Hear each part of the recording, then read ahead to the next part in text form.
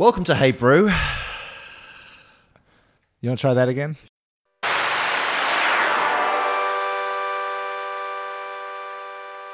Welcome to Hey Brew, the show about beer and storytelling. Each week we take a beer and we tell a sometimes tangentially related story or info about it. My name's Elliot. And I'm Mike.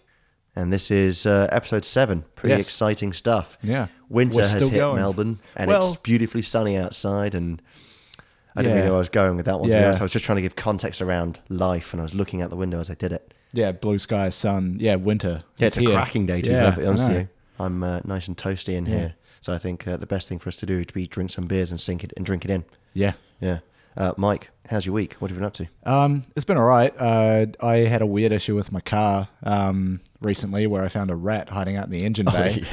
We haven't actually I was talked like, about oh no, this what's in happened to person your car? yet. Yeah, no, of course. I think it must have like snuck into my garage a few days before I found it, and then I saw it like run under the car, and I was like, "Where's it going to go? Like it's under the car. It's not. Oh wait." Suddenly the car starts. Oh no. No, but then I just like opened the bonnet, and I was like, "Oh, it's just hiding in there behind the engine." And I've got like this thing.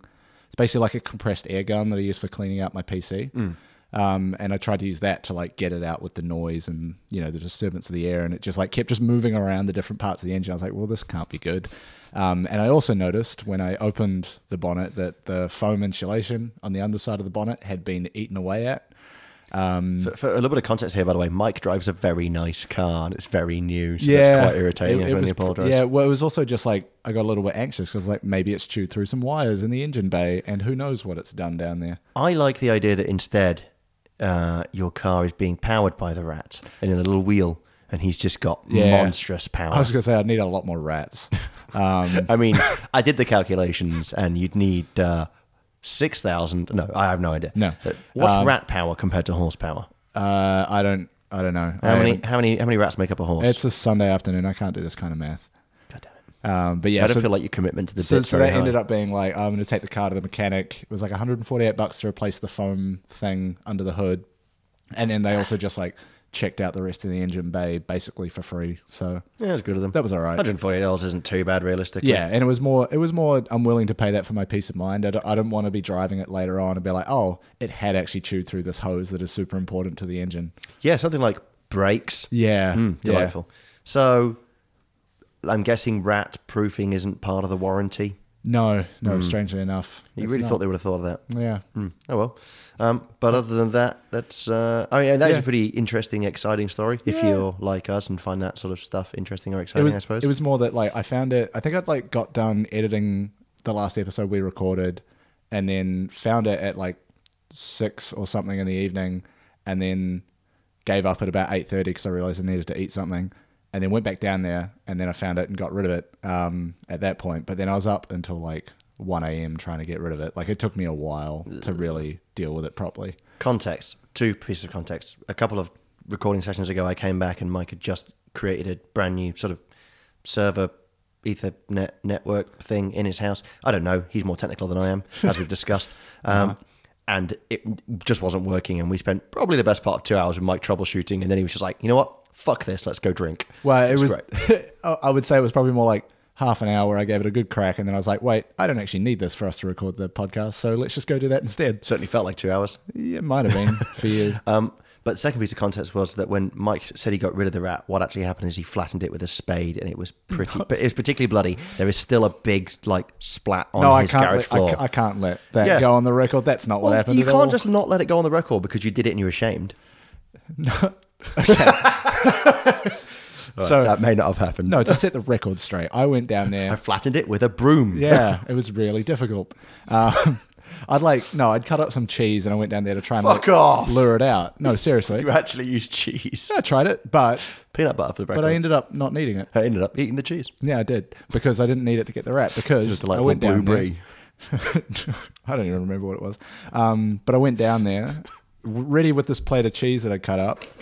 And then, Some crackers and quince paste. I mean, Sorry, I'm just really amused yeah, that you thought like they do like cheese. they do. I'm pretty What do sure you it's want? just in cartoons. Peanut butter is apparently really good for catching mice Yeah, and no, rats. But no, like, I double checked the cheese thing before I did it, believe me, because I also had peanut butter. I was prepared. do rats really eat cheese.com? That might be a website. Do rats really eat .cheese? I don't think that's a TLD. Anyway, so yeah, went down with the cheese, and then I saw some movement in one of the cardboard boxes I've yet to unpack from moving, and then realized Your cheese box. Yeah, but then I like took the stuff off the top of the box and realized it had no way of getting out of the box, so I just closed the box, carried it outside, and let it go. Threw it under the nearest passing car. No, well, I don't know what happened to it, but it definitely ran off out there somewhere. Fair enough. So You don't anticipate that it's going to come back? I haven't seen it since. And it's been a couple of weeks now. Yeah, that's fair enough. You're Yeah. not going to lay down any traps or anything for it? No. You're a peaceful man. Yeah.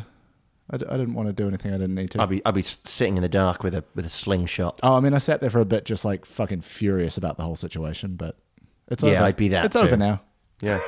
Wow. Well, this is like a level of adventure we've brought to the podcast Yeah. here that I'm really into. How have you been compared to that?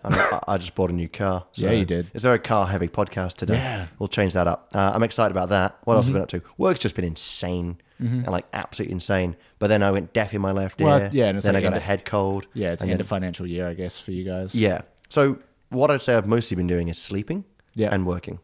Okay. Yeah. It's pretty exciting. Living that young professional life. Yeah, it sounds like Rise I'm and in one of grind. those like heavy burnout jobs and stuff, but it's not. It's just that, every time I sit on a sofa, I just immediately pass out. It's great. I Yeah. had to do the research for this last night because I'm well prepared and Yep. like any good student, do it the night before. Yeah. Sat down, poured a glass of red, put something on in the background, and immediately fell asleep face down into my laptop, which is good. Like it's a good level of yoga there because there's quite a lot of stretching involved because Yeah. my laptop was on my lap. Yeah. But otherwise, I went camping. That was delightful. Okay. I went out into. It's a weird time of year to be doing that. No, it's the best time of year because all the things that will murder you, like snakes and spiders and Oh, yeah. Australians, aren't out. Yeah. Because it's too cold for Yeah, true. snakes and spiders and Australians.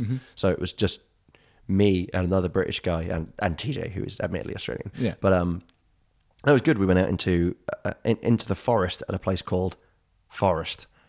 Forest was chosen because it has two things in the town, one of which is a brewery, the other one is a pub. Yeah, I know you guys pretty well. Yeah, That makes sense. So we went camping near there. Did a little bit of walk around the lake. Saw some platypuses, platypi, platypods, Platypi, I think. plats. Yep. Some of those fellows, and then it was a nice weekend. We were manly. We made a fire. It was great. Good. Yeah, Yeah. felt good. I mean, every single person in the town of Forest was in assistance in making the fire because we had to buy wood and kindling and fire You're lighters. just and stuff. supporting small town economies. That's what I'm doing. And I'm all about it. Yeah, I'm very much about the mom and pop. Yeah. That is what they call them out here. Yes, very much so. Both of those words being in heavy rotation in Australian English. Yes. The fucking mum and dad. I don't know. Jeez. The fucking mum and dad shop down the road, mate. Yeah, well, you buy your mums and dads. It's a reverse orphanage. And scene. And 7. All right, so those things aside in our lives, we've got an exciting one today because we're going to be covering. You're really tooting your own horn by saying that, considering Well- it's your beer and your story. Yeah, We've and it got a certainly really wasn't the exciting thing that one. I just went out last night and bought. Yeah. Yeah.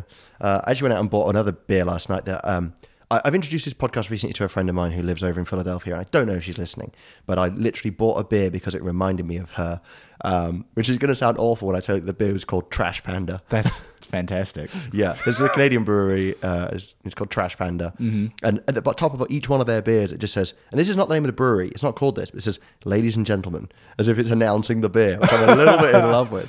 Oh, But that's ladies and great. gentlemen, Trash Panda. So I don't want to go to the strip club where Trash Panda's getting announced. she does a lot of burlesque. So yeah, no, you'd have made a mistake there because Yeah. she's good at it. Okay. But I told her this and I was like, hey, It's an ironic stage name. that's not her stage name to be fair. Trash Panda. I almost certainly guarantee there's a burlesque act called Trash Panda. There must be. But no, I told her there's a guy who does a lot of stuff in the local scene. He recently got into a car accident. He got hit by a car, and he just announced it by sending a selfie from the back of the ambulance. But his stage Wow. name is Flirt Vonnegut, which I'm That's so a massive good. fan of. Yeah. He's great. But no, her name is Koshka Kilowatt, and if she's listening, hi. But no, I sent this message being like, I don't know if it was you, and I'm hallucinating, but did you love Trash Pandas? She's like, yes, I am a Trash Panda. I was like, okay, cool, because Okay. I bought a beer called Trash Panda because I thought it reminded me of you. She doesn't listen to this at the moment, so maybe she won't hear this. Yeah. Anyway, so I just want to address something, though, is that so far I've done The Axeman of New Orleans, Yep. Ghost Ships. Yep. I've done... What was the other one? Yeah, it's a good question. Why am I struggling with this? Really? I was don't- there. Yeah. What the hell was it? What about the... Okay, what was the beer? I don't know. Because we did the Chop. We did Adnam's Ghost Ship. Squid Rising. Oh, Squid Giant Rising. squids. Yeah. Giant squids. And what I'm about to do today is another like semi-spooky, semi-aquatic thing, and actually quite close to Squid Rising Yeah. and the giant squids. I don't mean this to be a theme. I think it's just all these things that I quote unquote know about just Yeah. happen to be like this. Wet and spooky. Yeah. So I don't mean it to be like this. It's just that just seems to have happened. But today we're going to be drinking Kaiju Crush Black IPA Cthulhu on the Moon. I thought Kaiju Crush Oh, was excuse me, no, just- Kaiju Brewery. Yeah. Yes, Cthulhu's on the Moon. Yeah. No, let me try again. Kaiju Beer Black IPA Cthulhu on the Moon. Yeah, very good. Straight out of Dandenong here in Victoria. Yeah. Very exciting. I really like Kaiju Brewery, actually. I first came Yeah. across them at a beer festival that happened once and once only down in Berwick. It was the first beer festival. I've been here, living here a little while. First beer festival I went to, and I just got nicely trashed in the sun, chatting to just a few locals. Yeah. Kaiju were there, Arctic Wolf were there, Arctic Fox Brewery, Golden Axe Cider, which I believe is made by Kaiju. Yeah, actually, pretty sure. and a couple of others that I've not really seen huge amounts of since then. But yeah, they were all good breweries. I had a great time. Yeah. And I watched a cool sort of 50s rock and roll band called Rosie and the Mighty Kings that were really That's a cool good as name. well. Yeah, they were great. And I fell ever so slightly in love with her because she was cool as fuck and sung like a monster. It was brilliant. Yeah. I actually fell in love with the whole band because they had an upright bass. Oh, that is good. Yeah. Anyway, so I discovered them a little while ago, and they've just gone from strength to strength, and they're Yeah. bringing out more and more great beers. I actually think I nearly pulled like 3 or 4 of their beers out of the fridge to consider their Metamorphosis IPA is a stonker. Yeah, It's so I think good. I've had that. I've got one of their they call it the Mutation Program. It's a relatively new one, but it's like a peach guava session ale or something crazy like that. That sounds wild. Yeah, I think I've had one of them, and it's really delightful. Yeah, that sounds great. But yeah, really like Kaiju beer. I'm a big fan of their branding. Like they lean like with the name Kaiju, they're leaning heavily on sort of monsters and Yeah, that but sort of thing. Their but artwork is just cool as Yeah, well. it's like a kind of cartoony monster sort of imagery. That was like what drew me to them first. Is like I would keep seeing their beers in bottle stores. I'd be like, Yeah. who are these people? And I almost like bought their beers based just on the artwork. Yeah, it's kind of cool. It's kind of in a little bit of a way cutesy, cartoony. It's just, I think it's just very cool artwork. And I know that you shouldn't judge a book by its cover, but I've bought so many I literally just described that I bought a beer because of the name. Yeah. So like, Yeah. I'm so easily swayed by exciting and pretty colors and stuff like that. So yeah, totally. Buy beers that you like the look of. I genuinely believe that's a great, a bit of advice. Although it does really ruin Filter Brewery. Yeah, I was gonna say. because their branding is very, very standard. Yeah, it looks like a German sort of beer label. A lot of their stuff. I find their beers to be quite okay as I well. haven't tried them. They're fine. Their Caribbean stout was brilliant. The rest of their beers are just quality standard beers. Yeah. But I don't think they're going to blow anyone away. Anyway, we're going to get a little bit off Let's topic. talk about this beer. So this beer is a black IPA, which I think about 3 episodes ago I said were dead. Yeah.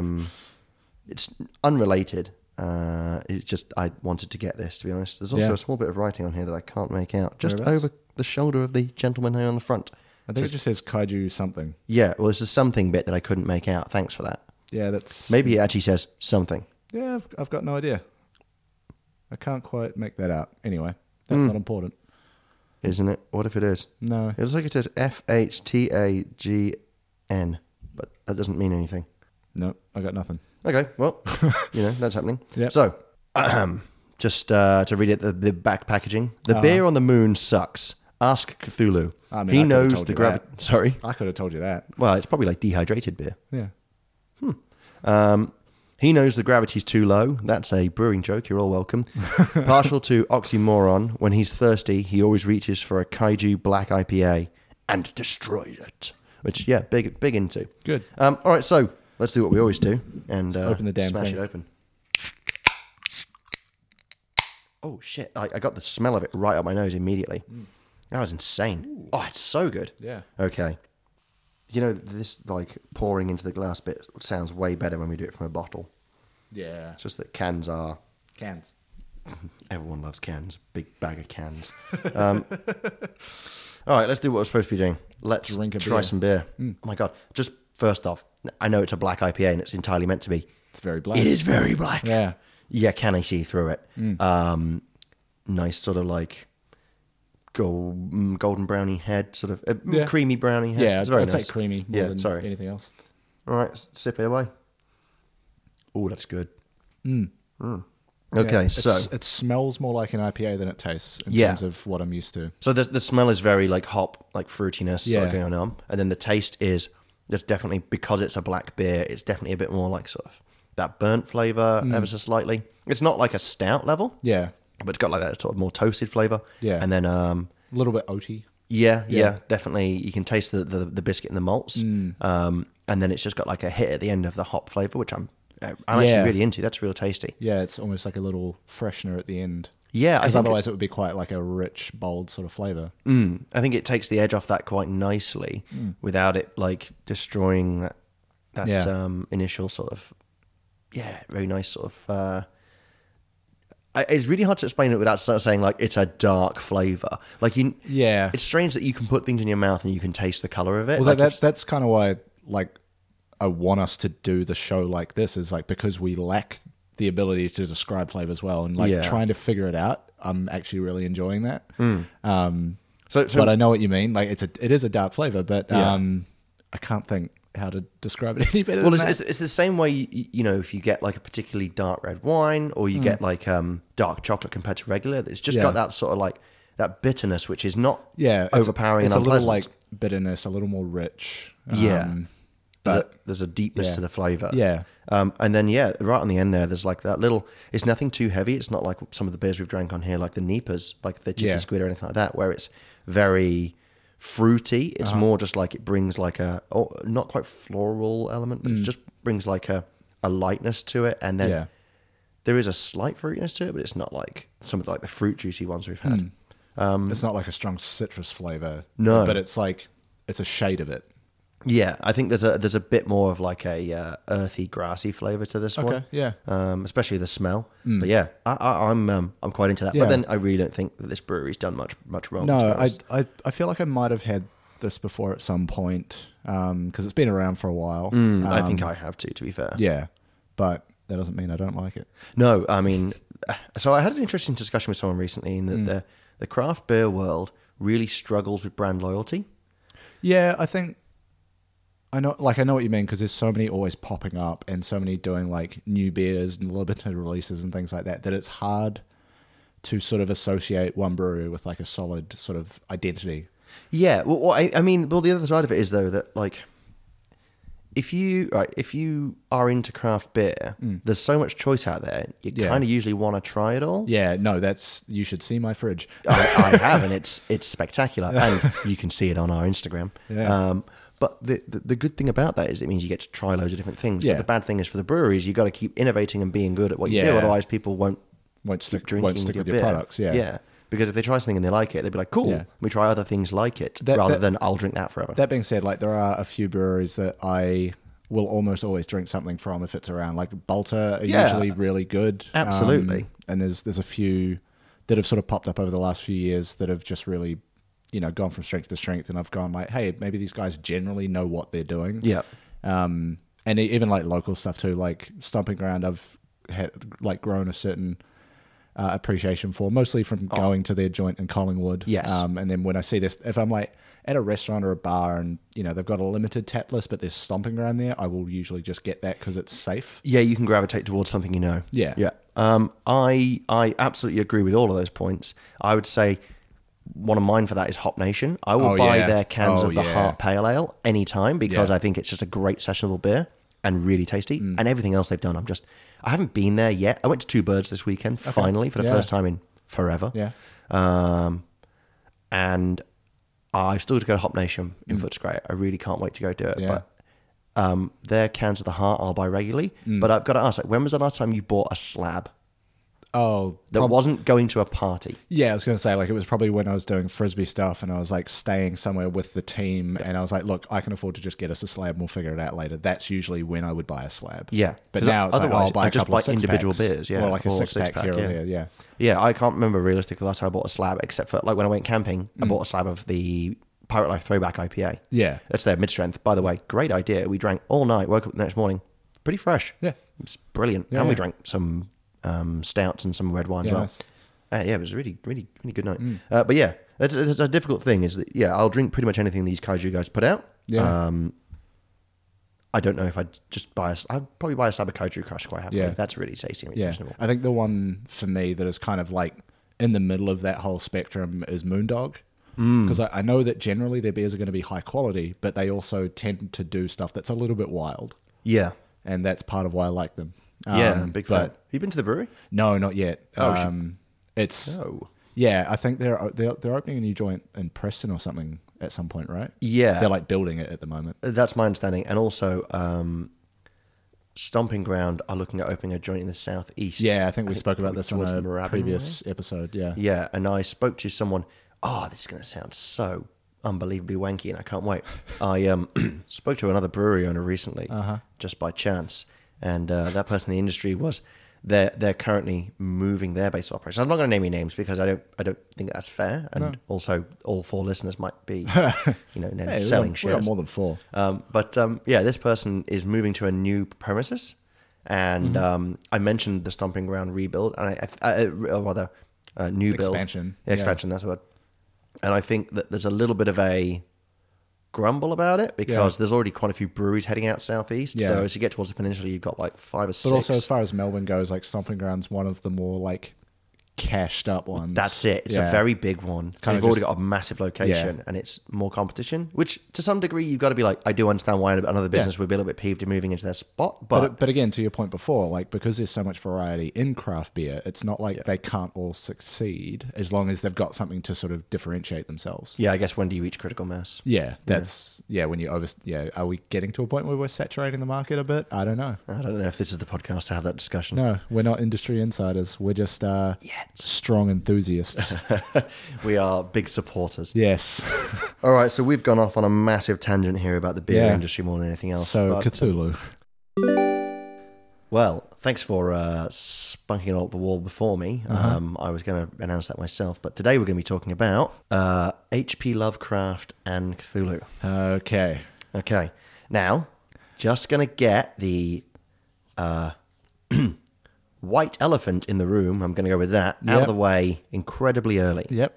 H.P. Lovecraft was hideously racist.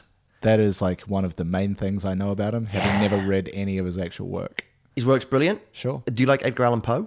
Again, no, I don't know. Read that. It's amazing. Read Yeah. H.P. Lovecraft. Read stuff by the wider writers around the universe. I'll talk about that a bit more later. More like just general Eldritch kind of stuff. Yeah, well- Not necessarily Lovecraft. I'll go into that later. Yeah. But I would say read Lovecraft. It's not like he's benefiting from this. My friend has a bit of a sort of theory / policy in that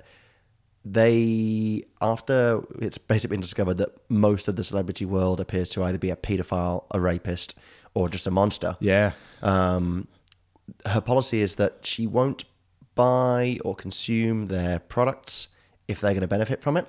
And he's dead, okay. so Yeah. you go nuts. Well, there's probably some Lovecraft estate somewhere. Anyway, back to your point. Doesn't mean they're necessarily. Anyway, okay, so horrendous racist. Yep.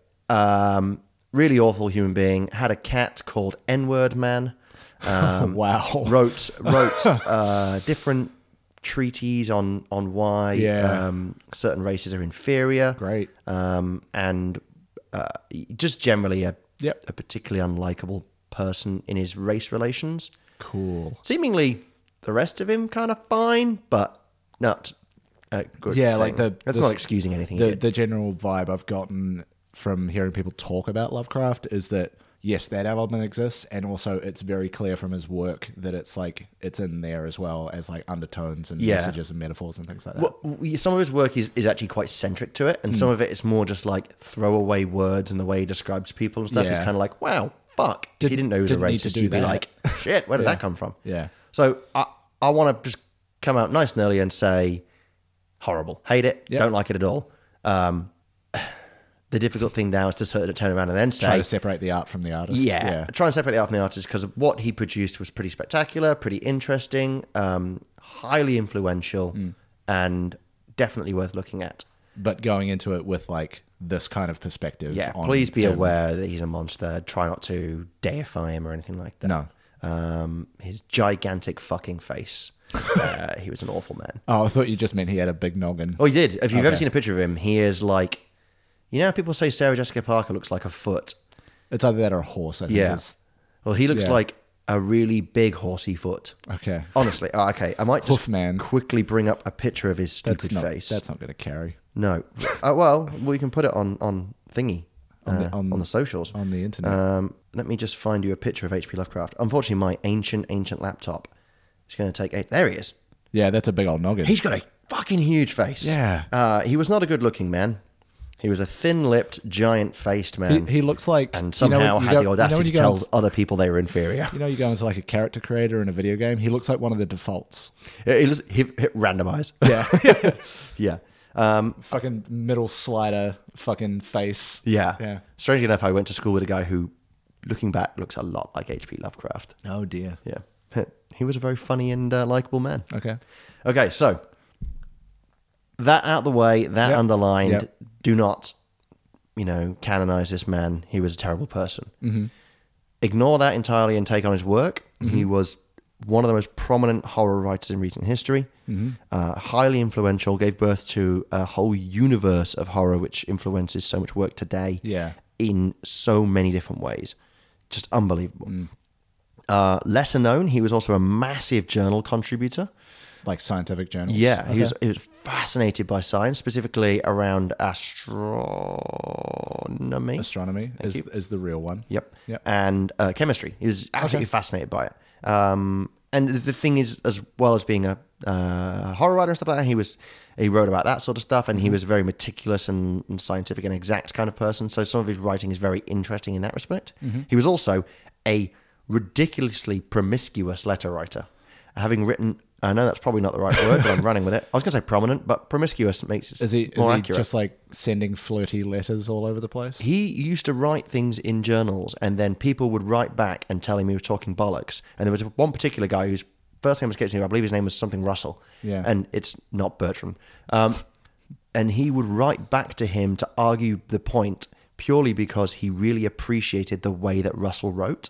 Okay. So, like, he would write letters to Russell. They were both very, very differing sides of the argument. Yeah. And Russell was, like, calling him out as a monster, and rightly so. And Lovecraft would write back because he'd be like, God, the man just writes so damn well, I've got to write back to him. Oh. It's, like, very strange. But Yeah. Okay. yeah, so very promiscuous. And he wrote over 100,000 letters in his lifetime. His correspondence is legendary. And around Wow. a fifth of them still exist. Wow. Yeah, it's mental. I'm trying to think how many emails I've ever sent just to compare, and I don't think it's anywhere close to that. Interestingly enough, I occasionally look at my all emails no, box on don't do Google just that. to see quite how much has come in and out at work, and it's in the thousands, but it's not even in the double digits of Yeah, thousands. but like, I don't think. not all of those you would have even read or looked at. Exactly. it's like 9,000. And I've these been are there like 5 years. Personal correspondences Yeah, that he's writing by hand. Wow. Mentalist. He didn't even do it when he was a child either. That was an adult thing. So he really. Could he write with both hands? Was he just like being really efficient? Are you asking? So interestingly, that would mean he had a lack of a corpus callosum in the brain, which is the sort of membrane which goes down the center of your brain, like in Yeah. between the butt cheek folds there, which is Yeah. not what they're called, but the two Yeah. hemispheres. Yes. And my nephew doesn't have one. Right. Which means that he may be able to be like sort of not only ambidextrous, but like kind of working two different things with two Yeah, different yeah, hands. yeah. Pretty fascinating. Yeah. Would make him an interesting musician because Yeah, sure. drummers and stuff like that can do that. He's brilliant as Yeah. a guitarist because literally Yeah, having okay. split, things. Interesting. Cool. Okay. So in his letter writing, he actually used to date some of his letters to 200 years prior to the date he was writing them. Why? Which would have put the writing back in the sort of US colonial times. Oh, I'm a time traveling wizard man. Well, you're not too far off. Okay. He put it back in US colonial times, which was before the American Revolution, Yeah, okay. which was a war which very much would have offended his Anglophilia. He was a massive Anglophile. He thought that the English version of things was the best version of things, better than Gotcha. European, American, anything else. Sure. So he used to date these letters 200 years previous so that he could basically pretend in his own mad little way that he was living in the perfect 2 centuries, which was the he thought that the 18th century and the 20th centuries were the best. Right. He thought the sorry, I've got best here in quotes. Yeah. The 'cause- height of like English colonialism. Well, I don't know why he didn't just move to England, the bellend. Yeah. We lived in Sorry. So what sort of like time period was he alive in? So he lived in the sort of the turn of the 20th century. Yeah, So okay. I've not written down the dates because I'm an idiot, but sometime around the end of the 1800s is when he was Yeah. born. Yeah, okay. And lived through to sort of like the early 20s or 30s, I think. Okay. He thought that the 18th century was a period of noble grace and that the 20th century was a period of science. Okay. So well, I can kind of wistfully understand like that kind of desire, but almost certainly tied into his desire to own black people. Yeah. It's gonna be a lot of sighing like that. Yeah, man. No, Hey, I think you- for the most part, there's you prepared no. this one. There's a bit more about race in here, and I can. Okay. I want to say I can only apologise for the whole thing. I guess I don't Yeah. know. Okay, so he lived most of his life in the northeast of the US, in New Okay. England specifically. Yep. He was born and died in Rhode Island, but he spent some time in like New York, Brooklyn specifically. Sure. And just like one of the more prominent horror writers that he influenced, Stephen King, most of the stuff that he wrote was set around New England. Yeah. I mean, write what you know, I guess. Yeah, absolutely. I mean, like Stephen King's fetish for New England is legendary, and I think it was very much influenced by I this. feel like I didn't even know that about Stephen King. Oh shit, dude! Look, Yeah. all of his books are set in New England. It's mad. Yeah. Okay. It's insane. Probably not The Dark Tower. That's very much a cowboy space western Yeah. thing. Like, I don't think that's set in New England. I mean, I've never been there, but it looks quite leafy and pleasant. Yeah. So Lovecraft was pretty broke throughout his entire life. Okay. He never actually was able to support himself through his work, and he was a prominent writer, so his stuff would appear all over the place and it was published quite a lot, but it just never made him any money. Wow. And he was sort of recognized quite posthumously as influential as he was, but people still read his stuff back in the day. Yeah. And he's probably arguably the most important horror writer of the 20th century. Yeah. I mean, I haven't done a lot of reading horror, to be fair, so it's all fairly new to me. It's but not a genre I've I read certainly too heard much him. of, but it's pretty fascinating Yeah. stuff. So he actually married once.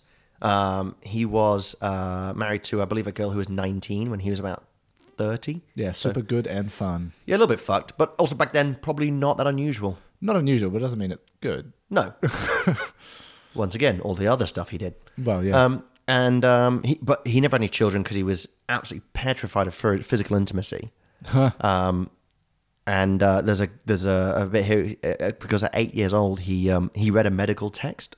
He was a real nerd. Yeah. He read a medical text on human reproduction, and it quote virtually killed my interest in the subject. Wow. Which I can kind of get. Maybe you don't expose yourself to the shit at that age. It's a weird thing that we humans do, but yeah. Yeah, I mean, especially when I do it.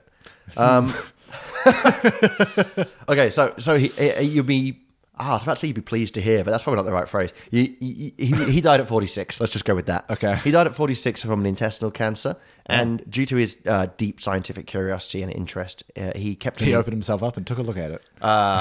No, he inserted his hand. Oh, No, he didn't.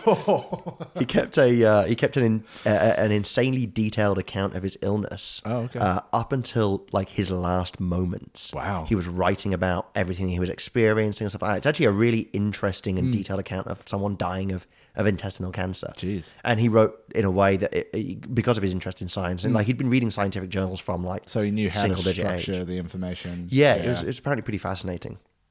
And if you're into reading that kind of thing, I'm sure it's still available. Yeah, I'll bet. Good, thanks. So he was he's buried in his family grave, but he has a very prominent headstone in Rhode Island, in Providence, which he's not buried underneath. Oh. But people go visit that grave as a pilgrimage, but he's not in there. It's very strange. There's a few things like that. Like I think in Boston, there's a massive thing in the cemetery there for Alexander Hamilton. Oh, yeah. And I'm not sure if he's actually buried there, but there's tons of stuff like that throughout the US. Oh yeah, fair enough. Yeah. Yeah. So, but people like make pilgrimages to it, and he's not Oh, there. yeah. It's very strange, but yeah, let's just say. But that was erected in like 1977 anyway. Yeah, so, right. Yeah. So he was very influenced by people like Edgar Allan Poe and stuff like that. One of his earliest influences, which he read, I think it said when he was 8 years old. Great throwback to my previous episode. Mm-hmm. Yep. Which was he read Samuel Taylor Coleridge's The Rime of the Ancient Mariner. Oh, good. Which we discussed on Adnam's Ghost Ship episode, which was called something, definitely. Yeah. And likewise was also named. Yep. But yeah, so that's I thought that was an interesting throwback. Mm-hmm. He lived quite a morbid life through almost no fault of his own. Okay. At age 5, his I think maternal grandmother died, and she was very much sort of the matriarch, head of the family, and they lived with her. His family sunk into, quote, a gloom from which it never recovered. Wow. And his mother and aunt began wearing black mourning gowns, which apparently terrified him. Yeah. At the age of 5, just having his mother and aunt constantly in black mourning gowns and often facial veils, it scared the shit out of him, and he started having nightmares about that period of time that would massively inform his later writing. I was going to say, like, the little bits I know about his main body of work, I'm starting to see some like visual metaphors forming in terms of things that might be traumatic that lead to what he ends up writing about. Yeah, absolutely. With the giant monsters of the deep and all that sort of stuff. Mm-hmm, absolutely. Well, specifically, he began to have recurring nightmares of beings he termed night gaunts. Okay. Their appearance, which he credited to the influence of a French artist called... I set myself up constantly on this show to pronounce things that I don't know how to pronounce. You didn't need to put the name in there. It could just be like a French guy. No, because you might know some of his work. So it's a guy called Gustave, and I want to say Doré, which is Dore, and the E has an accent, but I think it's Doré. So Gustave Doré, and his illustrations are sort of recognizable. He wrote a lot of stuff about. He did a lot of illustrations around like Christian mythology and stuff like that. Sure. One of which, called Satan's Flight Through Chaos, is kind of fairly familiar. It's been reused in memes and stuff, so you've seen that before. Yep. I didn't just say the name and Jeff was like, yes, I know that. I did actually look at it. Yeah, there was a picture. It wasn't just... Satan's Flight Through Chaos. I'm familiar with it. By Gustave Doré. Yeah. 1836. You just looked at it. Yeah, I don't know. Anyway, so yeah, we're erudite, but not that erudite, and not erudite at all. Anyway, so he said that Doré's illustrations would whirl me through space at a sickening rate of speed, the while fretting and impelling me with their detestable tridents. Wow. Nope, actually just completely messed that up. He said the night gaunts would do that to him, which makes much more sense. Yep. Let me try that again. The night gaunts would whirl me through space at a sickening rate of speed, the while fretting and impelling me with their detestable tridents. That's much more terrifying than a painter. Yeah. God, imagine if just the idea of Gustave just whirling me through space. Not the easel. He's stabbing with his brushes. But 30 years later, the night gaunts themselves would actually appear in his writing. Okay. So named the night gaunts. Yeah, absolutely. They were made an actual appearance, and obviously this period of his life was so traumatic that it basically changed him sort of irrevocably. Yeah. He was insular and had a lot of troubles and stuff as a young child. All right. He definitely had groups of friends, and he was quite serious. But if people were interested in the same things he was interested in, he was a very passionate speaker to them. And, obviously being such a prominent writer and stuff like that, he was quite... articulate? Yeah, articulate. That's definitely what I was looking for and struggling to say myself. He's got the gift of the gab. The minor irony of me not remembering the word articulate. Yeah. He's very good wordy. Yeah, he words good. Yeah. We got a spoon to dig. Food to dig. Spoon. That's it. Yeah. That's Simpsons reference. You're all welcome. Of course it was. Yeah. But yeah, so he would talk quite passionately with people about his interests and his interest in astronomy. People, if they were even sort of give a passing interest in it, he would sort of impel them to, come along and have a look through the telescope, really interested to talk to you about it. So he was fairly sociable, but he had a lot of problems. Yeah. He suffered throughout his early years from nervous breakdowns pretty consistently. And it got thrown out of school a few times. He was realistically quite a talented and gifted student. He was always said he was going to go to university at Brown, which is one of the really top colleges in America. Yeah. Unfortunately, because of his near constant breakdowns and his pretty fractious relationships with teachers and administration. Yeah. He dropped out of high school, never finished high school, Wow. and never sort of went further with it. It didn't seem to really set him back. He went on a fairly illustrious writing career for different journals, both as an amateur journalist and then sort of more professional paid work, but never anything particularly prominent in terms of getting cash. But there was no real known cause for his nervous breakdowns that was ever sort of discovered at the time. There was I believe a PhD student that came from his class that said, looking back, it was potentially as a result of something called cholera minor. Okay, I feel like I've heard that term before. Well, so cholera is, a very common disease, but cholera minor can result in nervous breakdowns at a young age and can have like hysteria and stuff like that, which is quite an archaic term now, I realize. But yeah, and someone else has sort of noted that it sounds like it was a pretty serious bout of what's called atypical depression. Sure. So, pretty harrowing life and all issues, sorts of stuff. Yeah. You can certainly see why he wrote mad shit. Yeah. Yeah. So there was some sort of consistent themes in his work, though, that, we'll talk about. First one that runs throughout the whole thing is forbidden knowledge, esoteric ideas and texts and stuff like that. It runs through his work like a river. So much of it is about people discovering things they shouldn't know, cults and, secret worship, etc. So it's really cool. Some of the more interesting stuff he's written, I think, is some of the stuff that is people finding out things, and that actually seems to be actually quite a big part of it, is people finding things out that they didn't want to know, and it sort of ruining their lives. Right. Because like the phrase forbidden knowledge is just so intriguing. Yeah. Because it's not like necessarily implying that it's damaging, but it's just like, why am I not supposed to know this thing? Yeah, absolutely. Yeah. So fascinating. So that non-human influences on humanity. So, external influence on humanity from cosmic beings or ancient beings, etc. Right, yep. Really big part of it. Inherited guilt was a really big one, and I don't know if that's potentially a sort of throwback to his own childhood and the fact that, the death of his grandmother and the death of his father, and the fact that both of his parents were committed to the same insane asylum at different times. Right. I know that's not the correct term in this day and age, but that's what they were back then. Yeah.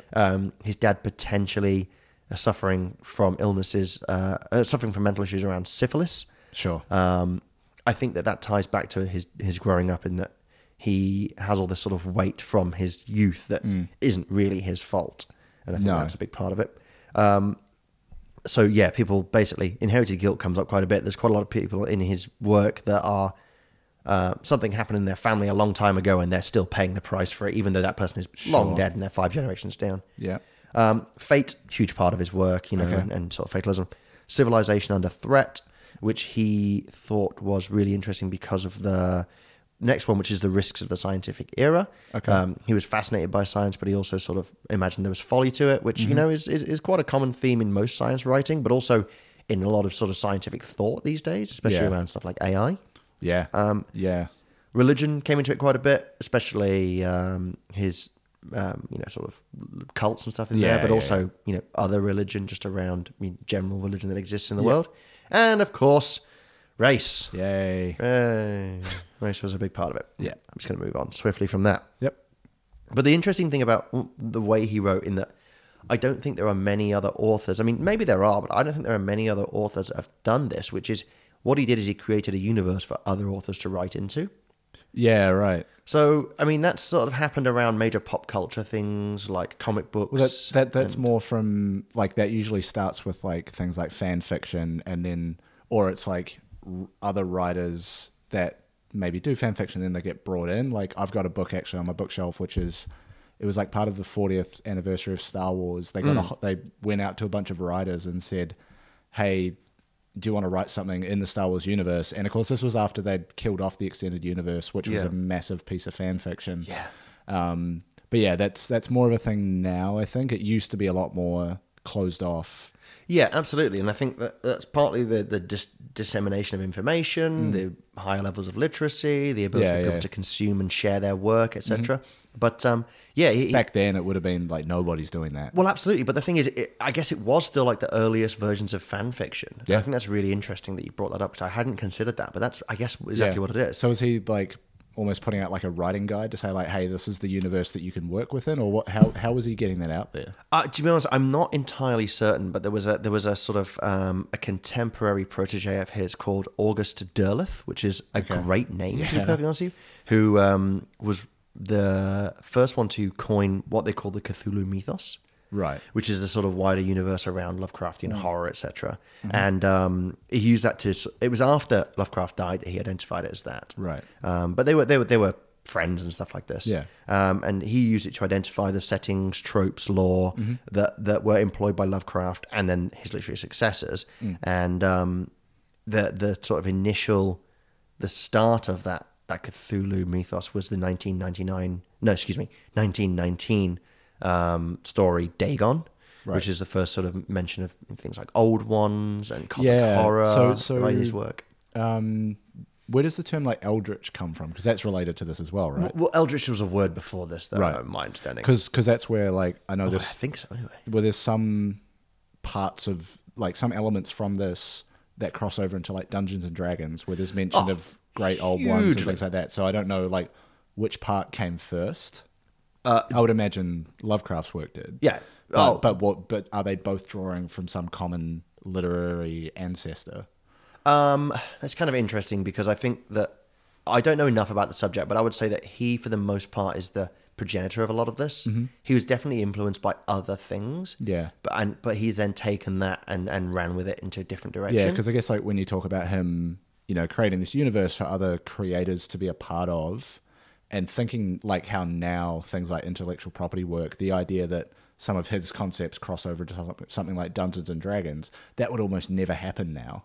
Yeah, no, and this is slightly before the time of intellectual property rights and being slapped with a ban by someone like Nintendo, who's a nightmare for it, for example. Yeah, or even just like the way copyright law has worked. Yeah, absolutely.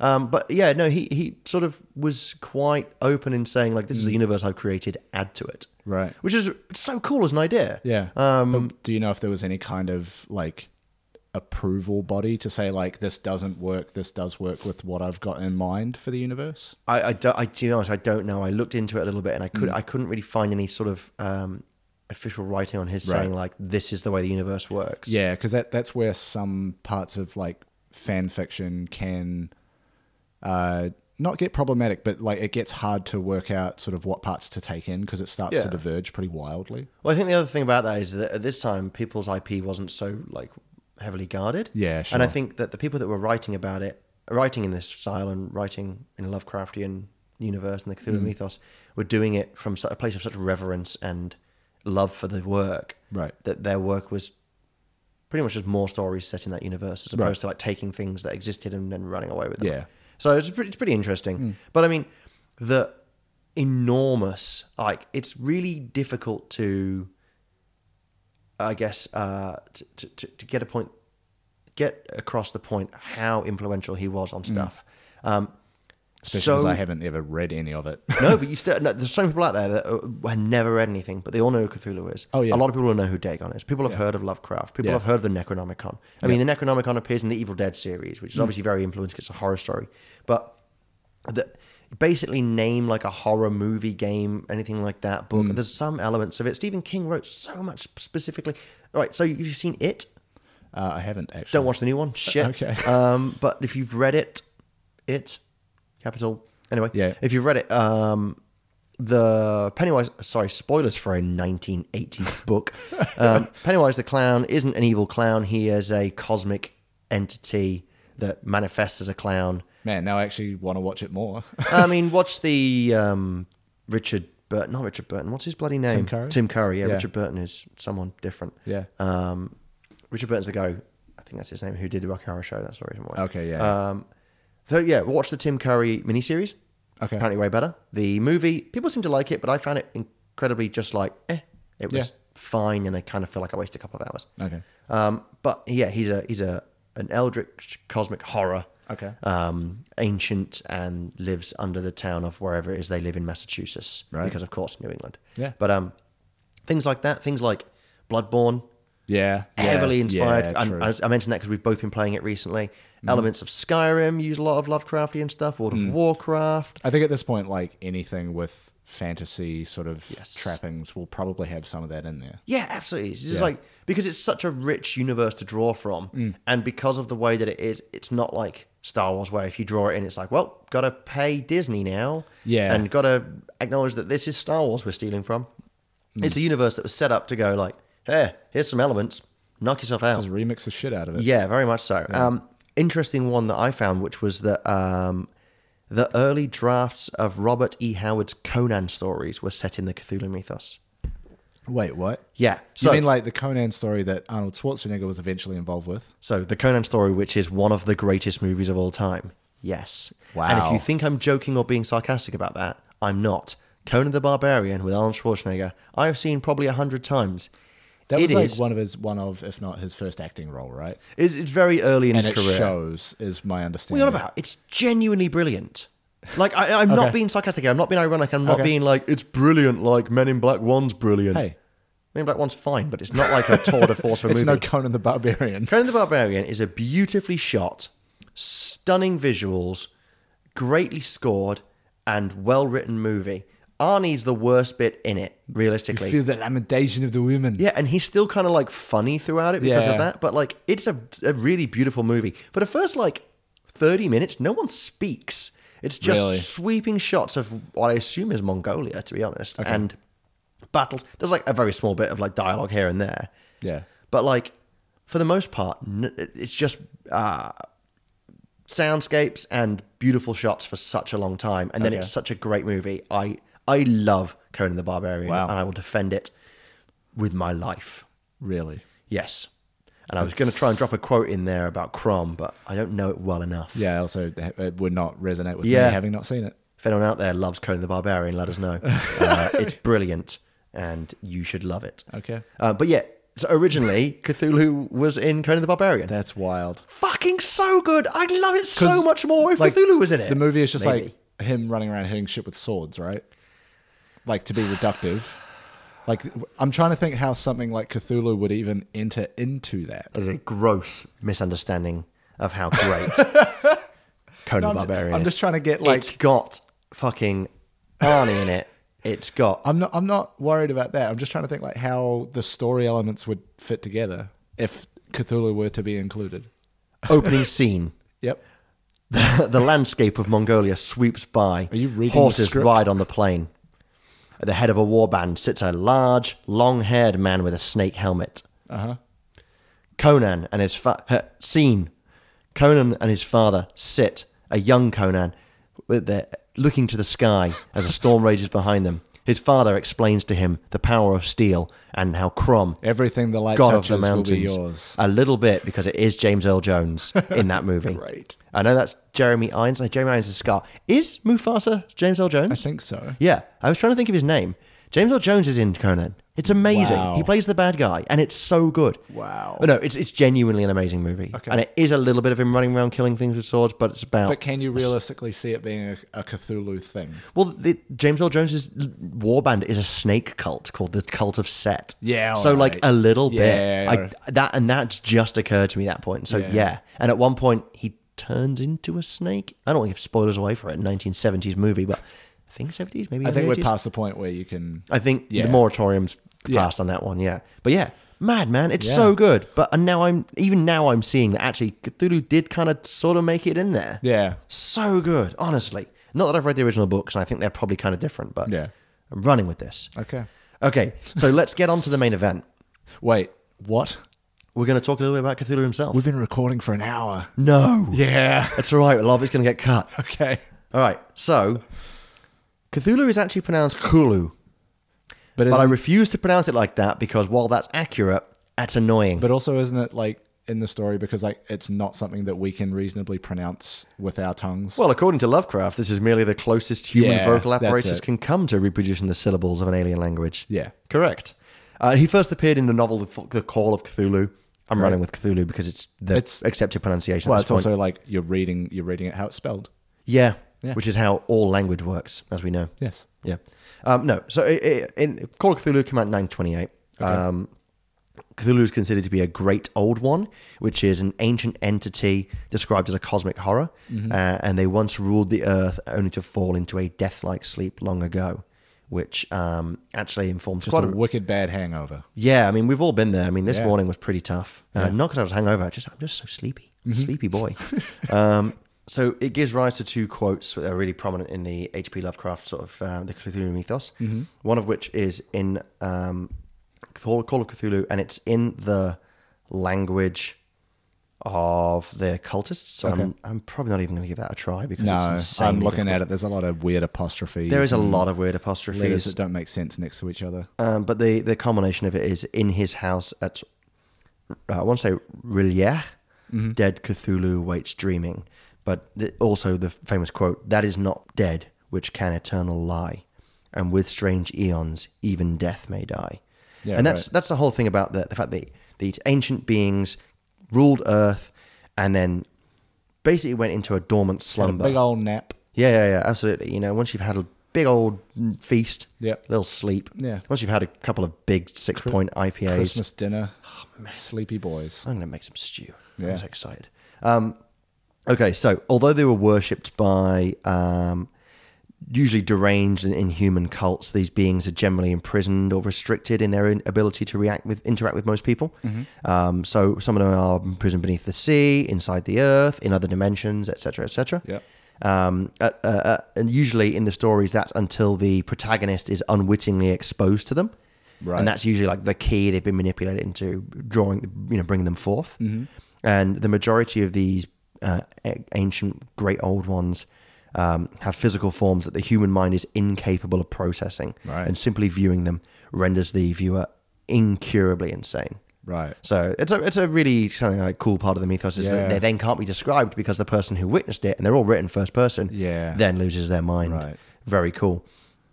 So Cthulhu is also known as the Master of R'lyeh and the Great Dreamer, and he's described as a massive human hybrid of octopus, dragon, and human. Wow. And he is usually depicted as being hundreds of meters tall, with webbed arms, tentacles, and a pair of sort of rudimentary wings on his back. So as in, can't actually fly, but they're there. I mean, I'm not going to tell him that. No, that's fair. But I mean, like the illustrations of him are all pretty consistent with that, actually. Yeah.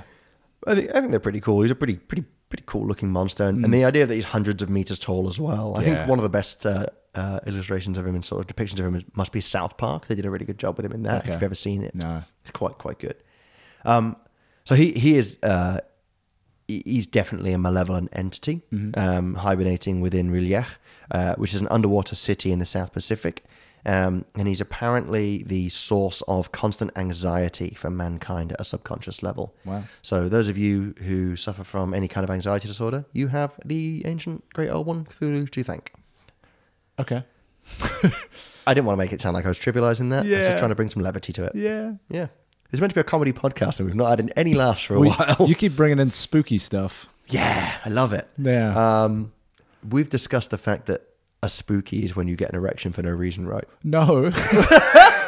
So that's what it's called. Growing up, Is it? Yeah. When By you, who? it's another podcast I listened to. They started calling one of the guys was like, "Oh yeah, it's called a spooky." When you, No, especially it when you're isn't. like a teenager No, it and you isn't. just get an erection for no reason, it's never called a heard, spooky. I've never heard that before. Neither had I before then. No. And then they'd just be like, they just insert spooky into things all Now the time. I don't want to use the word spooky ever again. Spooky. It's a great name for it. It's like, oh, I've got a spooky. Yeah. It's so good. I've been possessed by the boner ghost. Oh, yeah. See, there we Yeah. go. Now you're running with it. Yeah. Now you're spooky and like the best of them. Oh, yuck. Yeah. Okay. So Move on. I'm going to keep bringing in spooky things if that's how it makes you feel, mate. Yeah. Cthulhu is worshipped by a number of human religions located in Greenland, Louisiana, the Chinese mountains, of which I guess they mean there is only one set of, but there's heaps, Yeah. and New Zealand? yeah. Oh, Of course, New Zealand. What do you mean, of course? I've been to Auckland. I'm not sure what you mean by that. Well, why don't I describe what deep ones are, and then you can make your own decision. Yeah, tell me about those spooky deep ones. So they're also worshipped by Lovecraftian monsters called Deep Ones and Migo. And I don't think Migo is related to the rap group Migos. No, Migos is just more than one Migo. Three of them, in fact. The Three Amigos. The Three Migos. Was that a reference to the movie Three Amigos? No, but I wish it was. It's a great movie as well. No, I don't. Do you think that maybe Migos is maybe they worship Cthulhu? Yeah, maybe they love Lovecraft stuff. Fair enough. I don't know. Bad and bougie, but like really bad. Yeah, like ancient evil bad. Super bougie. Yeah, probably. But yeah, deep ones are humanoid fish creatures, which feature heavily in the book Shadow over Innsmouth, which is a really important part of the Cthulhu mythos. Okay.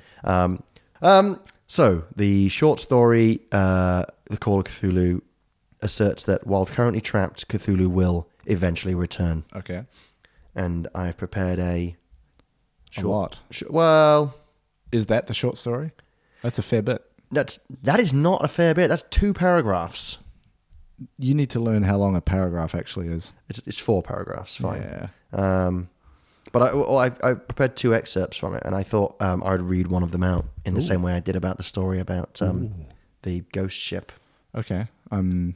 I'm more than ready for this. Okay, I'm not, because there's usually some pronunciations. And also, he writes very flowery language, so it could go fucked up for me. Okay. So I'm going to read it. The aperture was black, with a darkened almost material.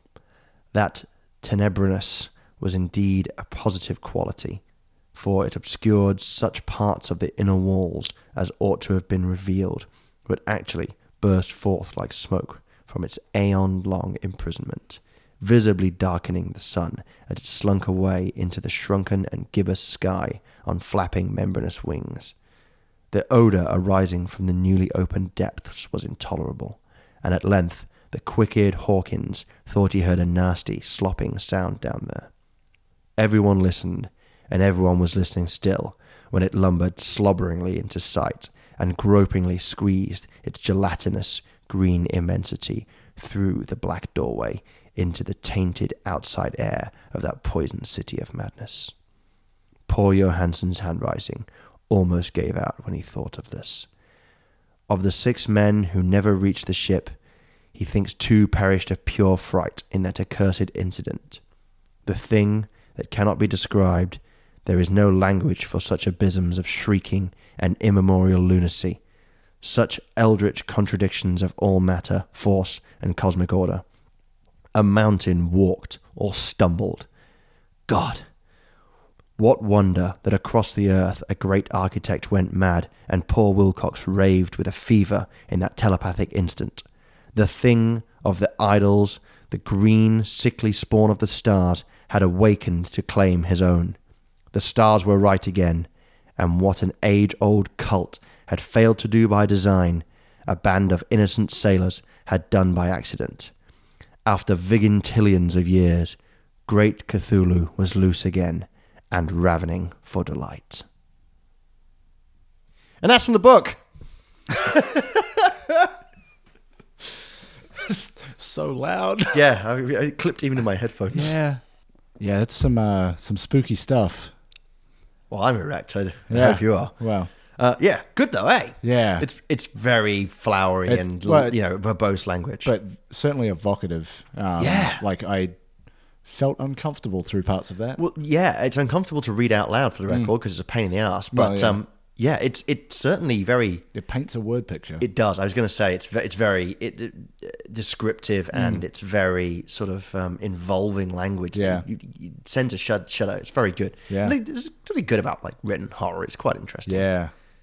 I always find movie horror to be a little bit disappointing because I think your imagination's more powerful. Yeah, no, it certainly is, and that's why like I tend towards things like psychological thrillers where you don't necessarily see the like manifestation of the evil or the creature, but it's like the feeling that it gives you is almost more than enough. Oh, absolutely. Yeah. So cool.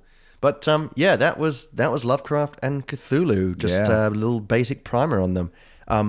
I got a little thing here about, on the Wikipedia article of Lovecraftian horror, about things that subgenres of horror fiction that emphasizes cosmic horror, and what it has influenced. Oh, that must be a huge page. It is a huge page. So, it covers literature and art, comics, film and television in the 60s, 70s, 80s, 90s, 2000s, and 2010s. Games, including role-playing and video and other media. Yeah, okay. And I'd like to throw a quick callback to a previous episode and mention Eternal Darkness, Sanity's Requiem, which I mentioned as an old GameCube game, which was heavily inspired by Lovecraft. Sure. Great game. But yeah, seriously, it is. Look it up. It is a fantastic list of things worth reading and worth watching, and very, very long. Really pretty cool. And if we look at some of the more recent stuff, Annihilation, which is a 2018 movie. Yeah, I saw that. Yeah, good. That was a good film. Well, it's contains similarities with The Color Out of Space. Okay. Sleepy Hollow, Gore Verbinski's A Cure for Wellness, The Void, going into games, Dungeons and Dragons. Of course. The Call of Cthulhu board game. Yep. Video games, Bloodborne, Call of Cthulhu, Call of Cthulhu Dark Corners of the Earth, Amnesia, The Dark Descent, Terraria, Pathological, Illuminati, World of Warcraft, Binding of Isaac, Hellgate London. Honestly, it just goes on and on. League of Legends, Hearthstone. It's so cool. And very recently, The Sinking City, and I believe the other one might have been Sunless Sea. There was certainly another game that came out this year, which is an incredibly, obviously Lovecraftian horror. Sinking City just came out, and I'm very excited to look at it. Yeah. Apparently, bit of a shiter, but very enjoyable at the same time. So I'm kind of intrigued by that. But yeah, also Discworld. Wow. Apparently got quite a bit in there as well. And Junichi Ito's Uzumaki. So Junji Ito is a anime writer. Okay. Who does manga writer? Sorry, who does very creepy, psychological and physical body horror manga, and it's pretty fascinating. I've read a couple of the stories, and I'm just like, they're creepy as fuck. Yeah. So if you're interested in that, Junji Ito, definitely worth a look. Okay. But that's Lovecraft. Yeah. Cool. Exciting stuff. Would you be sort of looking, do you think, to I feel like read any? it's one of those things because it is, it stands as like, yes, while he was a very problematic individual, like it is still there as like this piece of classic fiction, and it's inspired this whole universe. Like, I feel like at some point I should at least read some of the like core parts of what he wrote, or at least just to get an idea of like where it came from, because I've been exposed to things that have drawn from it throughout, the years I've been on this earth. You can barely avoid it. No. But I've never actually gone back and sort of checked the source, in a manner of speaking.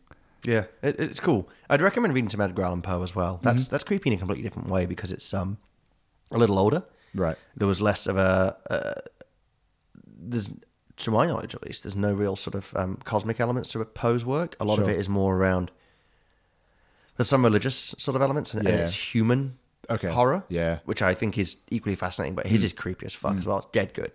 I don't want to sound like I'm playing up to my sort of weird goth thing here, but Edgar Allan Poe is very entertaining. Okay. But yeah, definitely go check some out. I've got some, a lot of it's also open license now. Like public domain. Yeah, so you can just download them. I downloaded them on my ebook, and I've just got a load of H.P. Lovecraft for plain flip. I think it's called like Project Gutenberg or something. Yes. It's a website you could just go and download old stuff that's gone into the public domain. Yep. Great website. Yeah. Actually, if you do have an e-reader and you want to download some public domain stuff, Project Gutenberg's a really good place to pick up classics, to pick up stuff that's just gone out of print now and stuff like that. Yeah. That's now sort of copyright ended on it. Really cool. So that's it really. That's cool. Lovecraft. That's the story. That's the story. Yeah. Well, the story behind the story. Yeah, this feels like VH1 behind the music, but less so. But with more beer? I'm probably not. Probably about the same amount of beer. Nice. Yeah. So cool. So it's over to you next week. I'm pretty excited for whatever it is you decide to bring, because I've seen your beer collection. Well, recently bought a whole bunch of stuff, and honestly, like 80% of it was stuff that I thought I could build an episode around. So I've stockpiled for the winter, as it were. I've been stockpiling for winter, but it's mostly things to drink. Yeah. I mean, what do you think I do in the winter? I don't want to go outside. I'm going to stay inside and drink. Very good point. Well made. Yeah, fair enough. Yeah. All right, cool. Well, I think I've got a little bit of this beer left to go, and we do have another one. We could look at having a little sip of that. Maybe. We'll do that. Probably worth mentioning social media stuff before we bounce out. Absolutely. I was just trying to think like how we normally end this. So yeah, hit us up on Instagram, Facebook, or Twitter. Username is Hey Brew Podcast across all three. So basically, whichever one you prefer, go and hit the old follow button. Yeah, and you can hear us on Stitcher, Apple Pods. Yeah, and I can't remember all the things that we show up on now, so I would just say go to heybrew.zone. You'll find it all there. There's a subscribe page there with links out to all the various providers and things like that. hello@heybrew.zone. Yeah, the you email read my mind. address. That was going to be my next part. Is hello@heybrew.zone. If you want to send us anything, you have Yeah. questions, you have corrections to my pronunciation of anything that I've said today or over the last 7 episodes. Yeah, please send voice clips of correct pronunciations. Yeah, I really want you to start with actually. So that's what I assume. I think you'll find. Yeah, not all men. No, don't do that. Not all cosmic horrors. No. But yeah, so if you have anything you want to send to us, if you want to just say, hey, you guys should check out this beer, this brewery, or you should do this subject, it would pair well with this beer, we'd love to hear that because it saves us from having to be inspired. Yeah, and saves us having to do the work of like, oh, yeah, I could make that work. Yeah, absolutely, which, is even better. And then... I think the only other thing is, standard sort of podcast thing of please review us on iTunes if you like what we're about. I hadn't even thought of that. Well, because it, like, as much as it annoys me, like, iTunes and their podcast network stuff is still like the main way that podcasts succeed. Yeah, so genuinely, if you are listening, that would be of a massive boon to us if you could just go on iTunes and say, hey, I like this because of this, and give us a rating. If you don't like it, please don't. I don't even think you need to write anything to give a rating. I can't remember. But I mean, both would be nice. Oh yeah, sure. I'd love to know what people think. Yeah. Please feed our egos. People usually yell at me in the street about it, but it's... That's weird. No, but it's usually about when the end is coming, and apparently soon. It's nigh. Yeah, That's what I've heard. Nye. Bill, no, doesn't work. The end is Bill Nye. Oh, if that's how it ends, not with a bang, but with a Bill Nye. But with a bill. With a bill. All right, well, I think that's it from me. This has been Hey Brew. I've been Elliot. And I've been Mike. Cheers. I also haven't actually got an episode for us to do. It's fine. Yeah. Smash that like and stop button. So, no, maybe I will actually.